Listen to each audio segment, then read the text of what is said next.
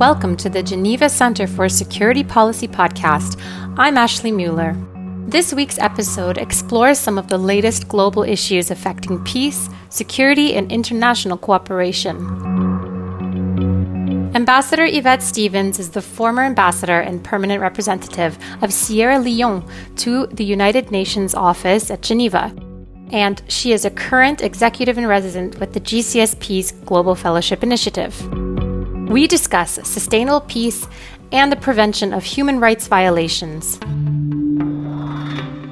Ambassador Stevens, thank you very much for joining us here today. A pleasure here too. You are the former ambassador and permanent representative to Sierra Leone at the United Nations office in Geneva. You have a long and broad experience with the United Nations system, and you are an engineer by training. Today, you are an executive in residence with the GCSP's Global Fellowship Initiative. On the 6th of July in 2018, the United Nations Human Rights Council adopted Resolution 3818 on the contribution of the Human Rights Council to the prevention of human rights violations. You were appointed as Chair Rapporteur in October 2018. Ambassador, my first question to you is, can you please explain the work that you have done in passing this report for the United Nations Human Rights Council? Yes, the report that we presented was as a result of consultations, widespread consultations, and it is to look at how the Human Rights Council can enhance its role in preventing human rights violations. Sierra Leone joined the Human Rights Council in 2013, and because of its experience, as you would recall that Sierra Leone fought an 11-year war, which ended in 2001. And UNAMCIL had a human rights component which played a major role in resolving the conflict in the first place and in also avoiding the country relapsing back into conflict. So we in Sierra Leone very much appreciate the role that human rights played, attention to human rights played in our own specific situation. This was why in 2015, at the high-level segment, in the statement that Sierra Leone made, it specifically requested the Human Rights Council to see how it could enhance its role on prevention and look at how its mechanism could do that, bearing in mind that human rights violations are usually the main causes of conflict, that countries slowly move into conflict. So in that same year, 2015, there are other 3 countries that were also interested in the subject. This was Switzerland, Norway, Colombia. So we teamed up to form a core group on prevention of human rights violations, the role of the Human Rights Council in preventing human rights violations. For 2 sessions of the Human Rights Council, we made statements. And then a decision was taken to say that we had to have some people really examine the role that the Human Rights Council is playing and also to recommend to the Council how it could enhance its role in preventing human rights violations. Now, and the resolution, because usually the way it's done is that the core group would present a resolution to a session of the Council. There would be consultations in between during the session of the Council. There'll be informal consultations with different groups.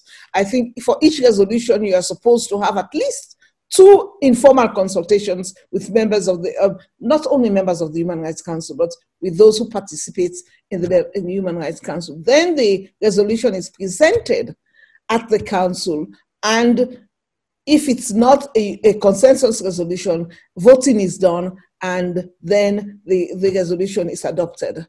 So this particular resolution that came to the Council was precisely 1, to look at how the Human Rights Council can enhance its role in preventing human rights violations. 2, how the Human Rights Council can work with the other pillars of the UN, meaning peace and security and development, in order to address its role in preventing human rights violations.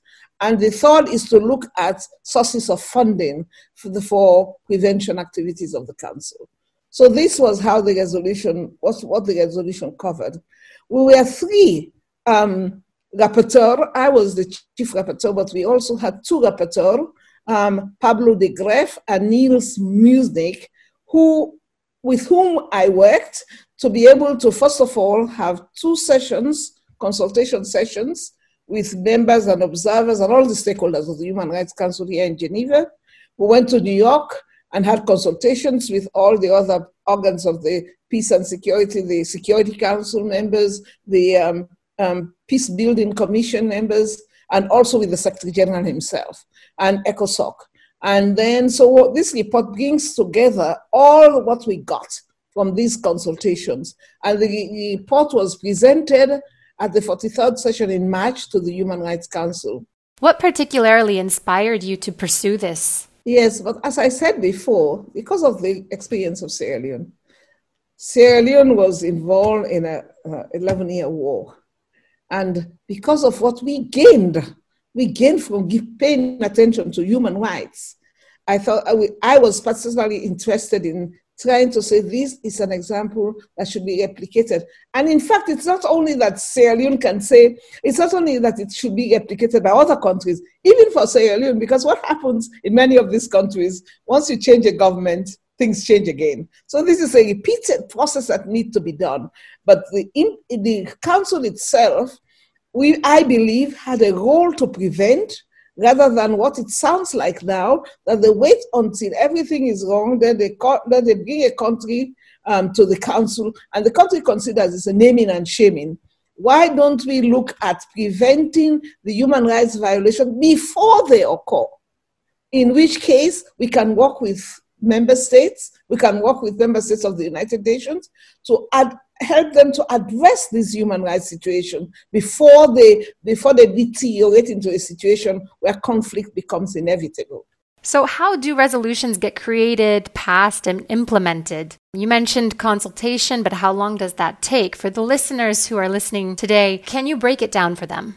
Well, within a session, the Human Rights Council has 3 sessions a year, but within a particular session, this can be done.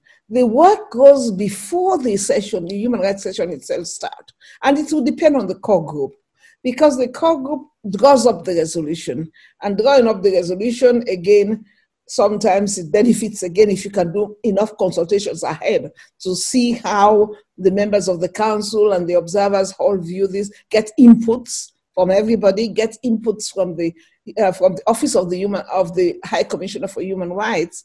And once you draft a resolution, when a session starts, there is usually a deadline within the session, I think 2 weeks into the session, when all draft resolutions should be submitted. Now, before you submit it, you have to come out and say, yes, there has been informal consultations. So we have sessions of informal consultations where we listen to the core group of the resolution, listens to other member states, listen to observer states, and listen to NGOs too, that play an important role in the Human Rights Council. And so whatever they present to the council would have taken into account what inputs they have gotten. It's not always possible to take all the inputs, because sometimes you have a resolution that you are so pleased with and you feel it's addressing it, and some of the suggestions or recommendations which you get through the consultation would completely wipe out what you want to achieve by the resolution. Therefore, it's come to a compromise. And then once this is done, the core group launches the resolution, and at the end of the session, the Human Rights Council then votes and considers all the resolutions that have been submitted. And for some, it's passed by consensus, by others, they have to vote. And in the Human Rights Council, the resolution is carried if it has a majority of votes in its favor. You referred to the importance of the recommendations and conclusions drawn in the reports. What were the 4 conclusions that were drawn in your specific report? The first conclusion relates to how prevention is viewed. The council, whilst the council has a lot of mechanisms which address human rights issues, we saw that there had to be a conscious policy on addressing prevention and how prevention would be incorporated into the work of the different mechanisms of the council. So it's some of the special rapporteur will tell you, yes, this is what we do, prevention, but we believe that it has to be upfront, so that when a special rapporteur goes to a country, it's viewing how it can help preventing these abuses, rather than going there to act as a policeman to say, you are doing this wrong, you're doing this wrong. So actually a proactive approach to addressing prevention. That is the first conclusion. The second one is that there's a need to enhance the implementation of human rights recommendations. The Council itself has a peer review process, which is called the Universal Periodic Review. Every country, every UN state has to face that review. And once they come to that review, so it means that every 3 or 4 years, every country comes in front of the Human Rights Council in the session to address human rights in that particular country. Now, this review is good in that, first of all, everybody comes is considered, so that countries do not say, why did you pick on me? Why didn't you pick on another country? So everybody's there. And everybody is free to make recommendations to the country under review. So, and what happens is that the country has a number of recommendations. Usually people think it's excessive, but I believe that usually when you look at those recommendations, some of them could be brought together. But what the recommendations reflect actually is what are the human rights concerns in a particular country which need to be addressed. So by the time the country has all these recommendations, it has a catalog of the human rights issues that require attention. And even though the country can say, okay, I accept this resolution, the country cannot reject a recommendation. It can only say, being considered. So doing that, a country then accepts the recommendations, and even after it accepts it, there's no question of saying that this is against my sovereignty, because they would have accepted it. But then the recommendations are not implemented. So this whole process, especially for countries that really do not have the means to implement the recommendations. At present, the way the Council acts is that, you come, you have your resolution and recommendations, you go away. For 3 or 4 years later, you come, and they said, yeah, but this recommendation, you accepted it, but you haven't implemented it. And for some countries, especially like mine, some of the recommendations which are accepted require to have technical assistance and capacity building to implement.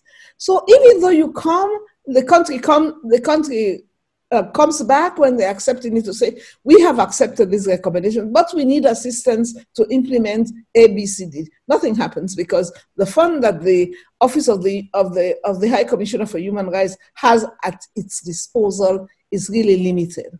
I know personally, because when Sierra Leone faced the committee, I wrote a letter to the Office of the High Commissioner to say, we have agreed on these recommendations.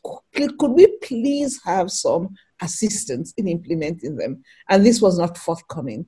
So my own idea is that the Council itself should not only concern itself with this recommendation, but to go a bit further and see how our countries cope with. Of course, they won't go to a country if the country doesn't ask for assistance, because many countries do not need assistance. But this assistance does not only have to be in terms of money, in terms of dollars, and it could also be matchmaking, because some countries from the developed world, for instance, they have certain human rights issues that they like, that they champion. If a country like Sierra Leone says, now, really, I want to do this, but I do not have the means, the Human Rights Council should find a means whereby this partnership could take place.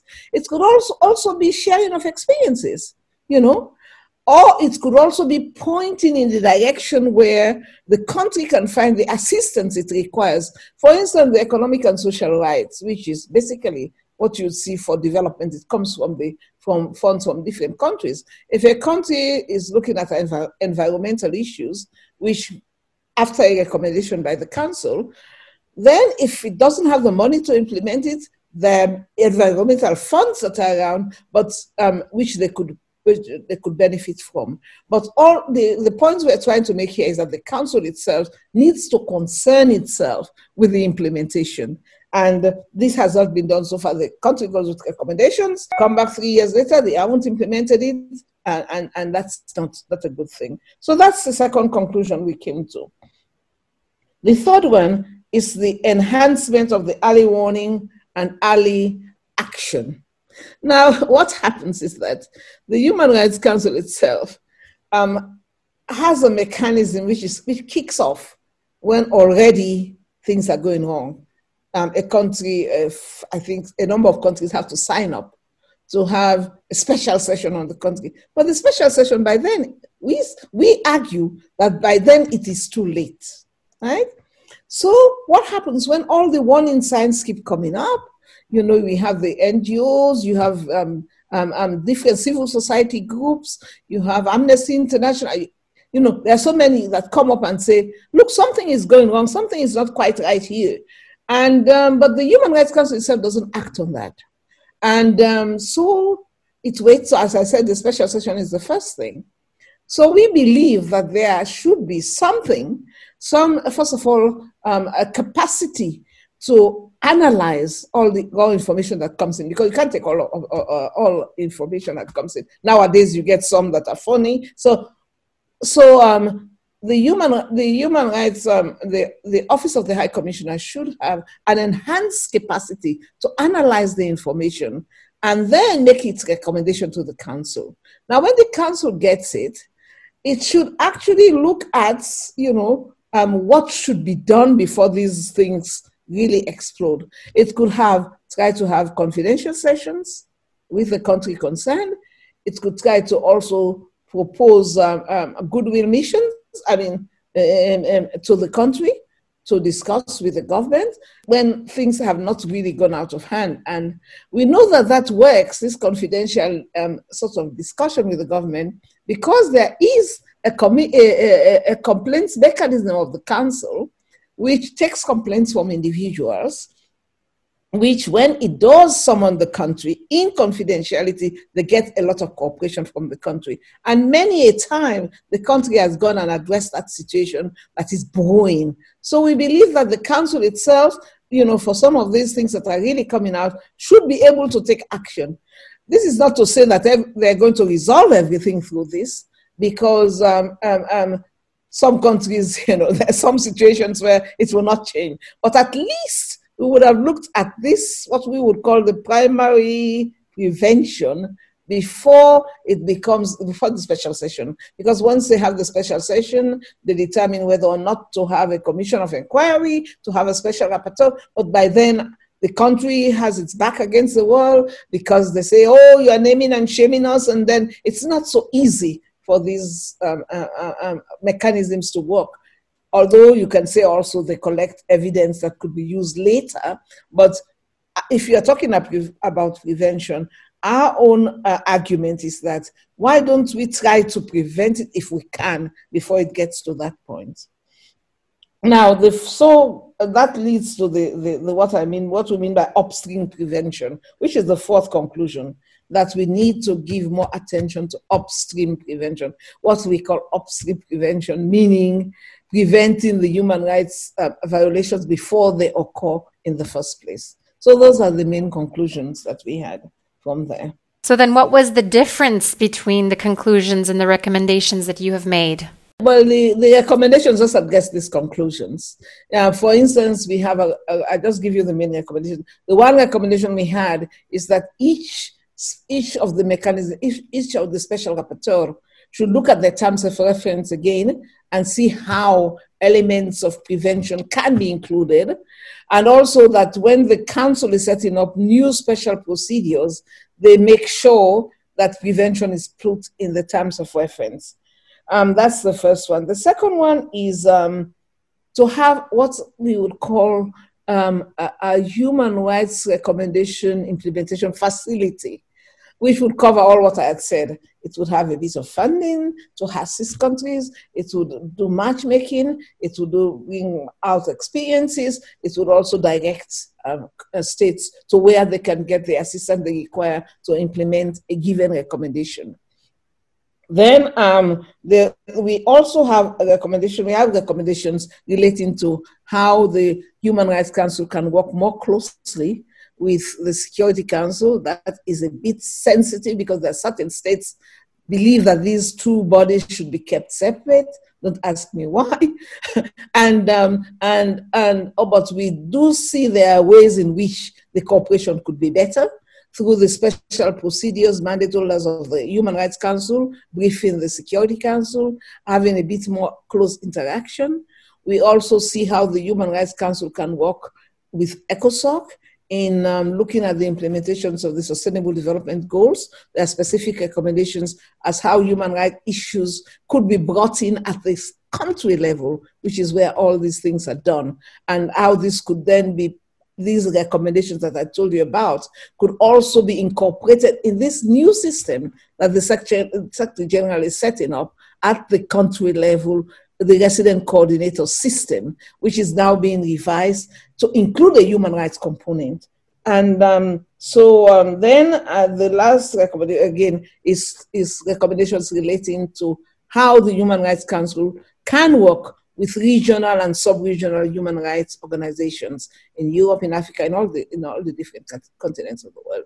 So these were the major recommendations which emerged from the conclusions which we made.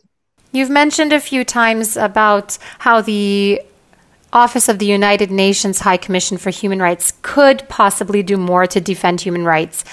Is there anything else you'd like to add to that?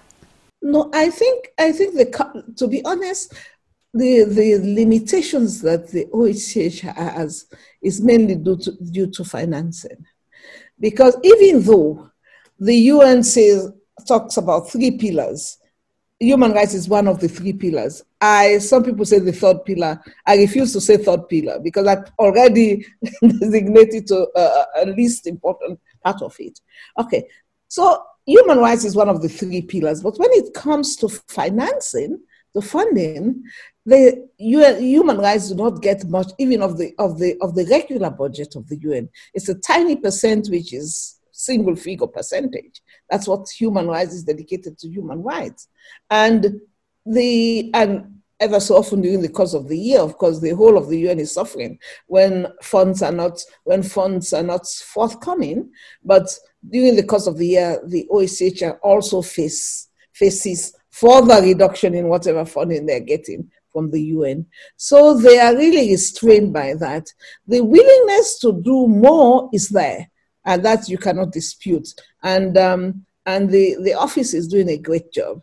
They can only assist the countries if they have the means to do so. And finally, what would you like to leave us with before we finish the interview? Any final words, messages before we sign off? The final word I have is to say that a great deal more of international attention has to be focused on human rights. Because when we talk about prevention, we are only thinking about the last stage, how to prevent conflict. But if you do not start from the very beginning to address the human rights issues, then by the time it comes to the point where we think now prevention should be done, we can go in when there's a conflict and try to prevent further abuses of human rights. But wouldn't it be better if we could do it before? Thank you, Ambassador. That's all we have now for today's episode. Thank you to Ambassador Yvette Stevens for joining us. Listen to us again next week to hear all of the latest insights on international peace and security. And don't forget to subscribe to us on Apple iTunes, follow us on Spotify and SoundCloud. Until next time, bye for now.